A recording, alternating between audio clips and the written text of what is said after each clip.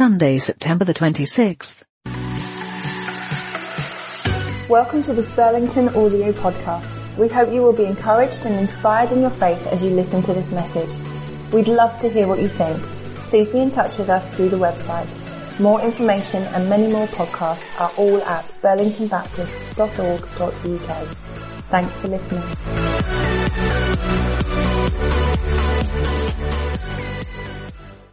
Great, thank you, Lucy. It said verse 18 on there, but actually I'm glad she stopped where she did in verse 11. If you'd like to look that up, actually, that might be helpful. Keep a thumb open, or whatever you do, switch on your Bibles and just have that open. That's 1 Thessalonians, halfway through chapter 4, and then halfway through chapter 5 it went on to. So, God's promise of Jesus' return. I thought I was due to speak under this heading at a church in Framlingham this morning. And so I faithfully prepared, only to remember a few days ago that several weeks ago, Framlingham very graciously and apologetically cancelled their request for me to speak. I've got a memory like a sieve. And I'd already uploaded the same talk for Burlington's online service today. And so Claire kindly offered for me to deliver it live this morning as well. So things didn't quite work out as I had expected them to. God's promise of Jesus' return. I'm reminded of a church where the visiting preacher gave an absolutely amazing sermon on the second coming. It really stirred and inspired the congregation, and as he sat down, an awe-filled silence filled the room. Nobody moved. And after what seemed like an age, one of the elders started very gently to sing a worship song very slowly with great reverence. And everyone else joined in.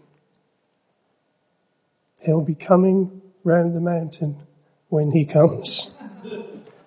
And it wasn't until they all got to singing "Aye, aye, yippee, yippee, aye" that they realised what they'd started.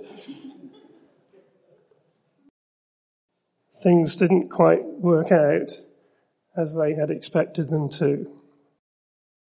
When I was a young pastor, people would occasionally ask me why I didn't ever teach about the second coming of Jesus. And I would reply, well, I haven't got over the first one yet. It's a light-hearted quip, maybe, with some truth in it, but a totally inadequate reply. And to this day, I would still want to tiptoe very lightly into the subject, as there is still, to me, such mystery surrounding it, and strong, diverse opinion and speculation that has sometimes divided the church. I confess that on many issues surrounding eschatology, or the end times, I'm still unclear on what I believe. So in order to fulfill the challenging brief that I thought had been given to me today, I aim to tackle it under 3 simple headings, focusing on the portion of Scripture, 1 Thessalonians 4 and 5, that was given to me, plus a few references maybe from things that Jesus specifically said about the end times. And one of the headings is something I will suggest that is good to know. One, I will argue, is something that is really important that we don't know. And the third, I believe, is something that is really important for us to know. And they are these. The first one, the order of things, the chronology, the timing of things, and then how we should live. So firstly, the order of things. I'm sorry, I can't see the monitor up there, so I'm checking. The order of things. As a young Christian, I remember seeing many a chart produced outlining the sequences of how things will ultimately turn out. And many of these eschatological charts and diagrams flew over the pond in a 747 and remain of great interest, priority and debate among many US believers today. And maybe you've seen them, books, films and dramas still being produced to demonstrate how the end times will, in the opinion of their creators, plan out. But with a few exceptions, it wasn't something, in my experience anyway, that British believers were quite so intrigued by. In fact, some were quite cynical about the whole exercise. I think feeling that this could easily become a cerebral and potentially divisive diversion from the importance of walking with Jesus today. And I was amused by the tongue-in-cheek chart that went something like this. Meek inherit the earth. Earth explodes. Meek disappointed. Things didn't quite turn out as they had expected them to. And yet in 1 Thessalonians 4, after some very practical instruction about how believers should avoid sexual immorality, verse 3, how they should love one another, verse 9, lead a quiet life, verse 11, win the respect of outsiders, verse 12, today. Then Paul goes on to say he doesn't want us to be uninformed about the future, the end times. And that's why the order, the chronology of things is my good to know heading.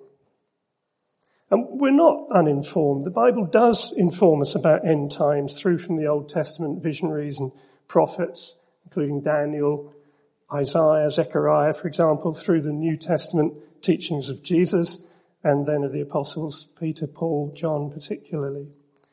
So we cannot say we are uninformed, but many good Bible-believing Christians would at least confess to being a little confused, and me included. So, am I a post-tribulational pre-millennialist? A pre-tribulational dispensational pre-millennialist? Am I a post-millennialist? Am I an amillennial? Do you know, I honestly don't know. But one thing I'm certain of, I absolutely believe to be true, and that is that Jesus will return. And you know, it's going to be absolutely extraordinary, miraculous, sensational. The Lord himself will come down from heaven with a loud command, with the voice of the archangel, and with the trumpet call of God. And both those who have died in him and those who are still alive in him will be caught up. The Greek is harpazo. It's to seize, to catch up, to snatch away, together in the clouds to meet the Lord in the air. And so we will be with the Lord forever. This caught upness, commonly referred to as the rapture. However, whether that happens before or during or after the tribulation and or the millennium, whether or not these occurrences are literal, I really don't know. Whether we go up to live in a new heaven or then Jesus comes down to form a new earth or a new Jerusalem, I'm not sure. And when we get there, wherever there is, will it be one eternal praise and worship meeting? I sort of doubt it somehow. It may just be the task-oriented Westerner in me, but I think we'll have some stuff to do. But what do I know? Things may not turn out as we expect them to. But in this one ultra-relational truth, Paul wanted the Thessalonian church and me and you to be comforted, to be reassured, and to be encouraged. And that is this: we will be with the Lord forever. Now, for the moment, that will do for me. As we sang here last Sunday morning, your presence is heaven to me.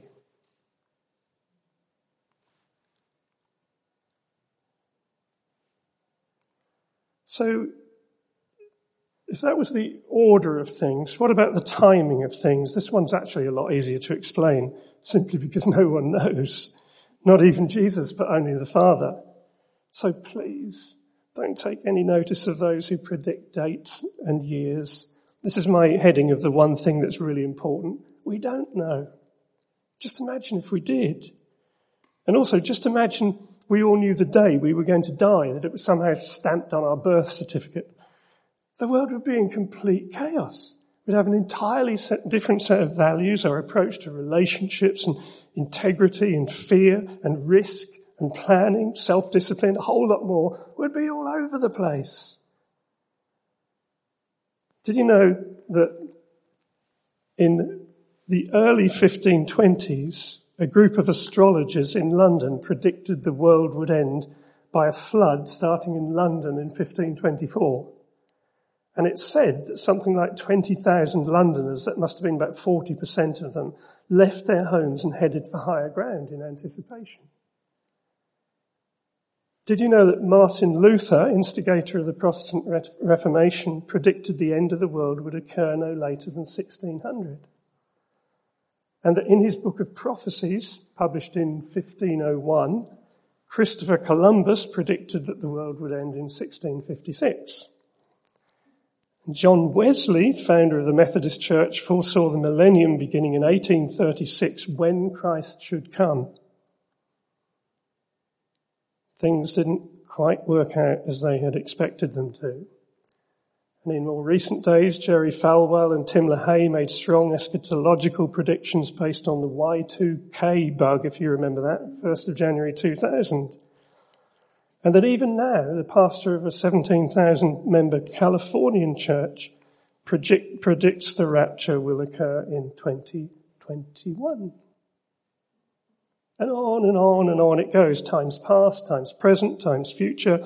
We're told in 1 Thessalonians 5 and verse 2 that the day of the Lord will come like a thief in the night, while many are saying peace and safety, or everything's just fine. Now, Jesus does give some indication as to the signs that will precede the end times. Mark 13, good place to go for that, as is Matthew 24, 25. And Jesus there warns of wars, of earthquakes, of famines, of persecution, of trials, and of divided families. When will this happen? The disciples asked him. And the same question has intrigued people ever since. When? But in answer to that question, Jesus very clearly replied that no one knows, not the angels in heaven, not Christopher Columbus, not even Jesus himself, but only the Father. So that is why this is the question that I feel is really important. We don't know the answer to. So, how should we live? This is the very important thing that we should know. How should we live in the light of Jesus' possibly imminent return? So, if you're still there in 1 Thessalonians 4, building up to the part we started, verse 1, Paul urges his readers to live in order to please God and urges us to do this more and more. There's something developmental, progressive about this, continual. And within and immediately after this passage into chapter 5, Paul instructs us how to live as children of light so that the coming of Jesus does not surprise us after everything we've said. That it does not surprise us, interesting word. So that we are not only informed, but also comforted and encouraged. But he also says that we should be awake and sober, clothed with faith and love and hope. And regarding the end times, Jesus also repeatedly used very similar expressions. So I think we need to take note. Be on guard, be alert, keep watch. And they're not expressions we hear in every chapter, but regarding the anticipation of Jesus' return, this is the sort of attitude that he's urging and underlining. I beg you, therefore, not to live in a state of passivity or to keep private little corners of your life away from the light of the gospel, or to invest into secret sins and habits that do not honour him. Please, don't be floppy. Don't be sleepy. I urge you, don't be lazy or careless or too cheap and sort of agreeable with your gospel. I've seen far too many people starting well, then taking their foot off the pedal somehow, taking the foot off the pedal of honest, Christ-centered, Bible-based discipleship, deceiving themselves into justifying their lifestyle and not noticing as the weeds begin to come up and end up totally choking the life of God that they had previously invested into. It's tragic. While people are saying peace and safety, destruction will come on them. Suddenly they will not escape, says Paul. There's some tough things in here. And Jesus warns of those who had no oil in their lamps when the bridegroom arrived, of the servant who hid their talents rather than using them for the benefit of the master, and of eternal separation as a shepherd separates sheep from goats. That's all in Matthew 25. So one thing is good to know. Let's not be uninformed about what the scripture says about the future, but don't sell your souls to an obsessive theoretical study of end times either. Second thing is really important that we don't know. Don't go running after conspiracies and theories about dates and times of Jesus' return. You won't find the answer, and it'll do your soul no good. And because things don't always turn out as we expect them to, the third thing is really important that we do know. That is how we should live daily, consistently, starting, keeping watch over our own souls, actively putting on faith and love as a breastplate, the hope of salvation as a helmet, intentionally laying down our lives for the sake of others. Therefore, in the words of Paul himself, which is quoted from Thessalonians chapter 3, verse 13, I pray that the Lord will strengthen your hearts so that you will be blameless and holy in the presence of our God and Father when our Lord Jesus comes with all his holy ones.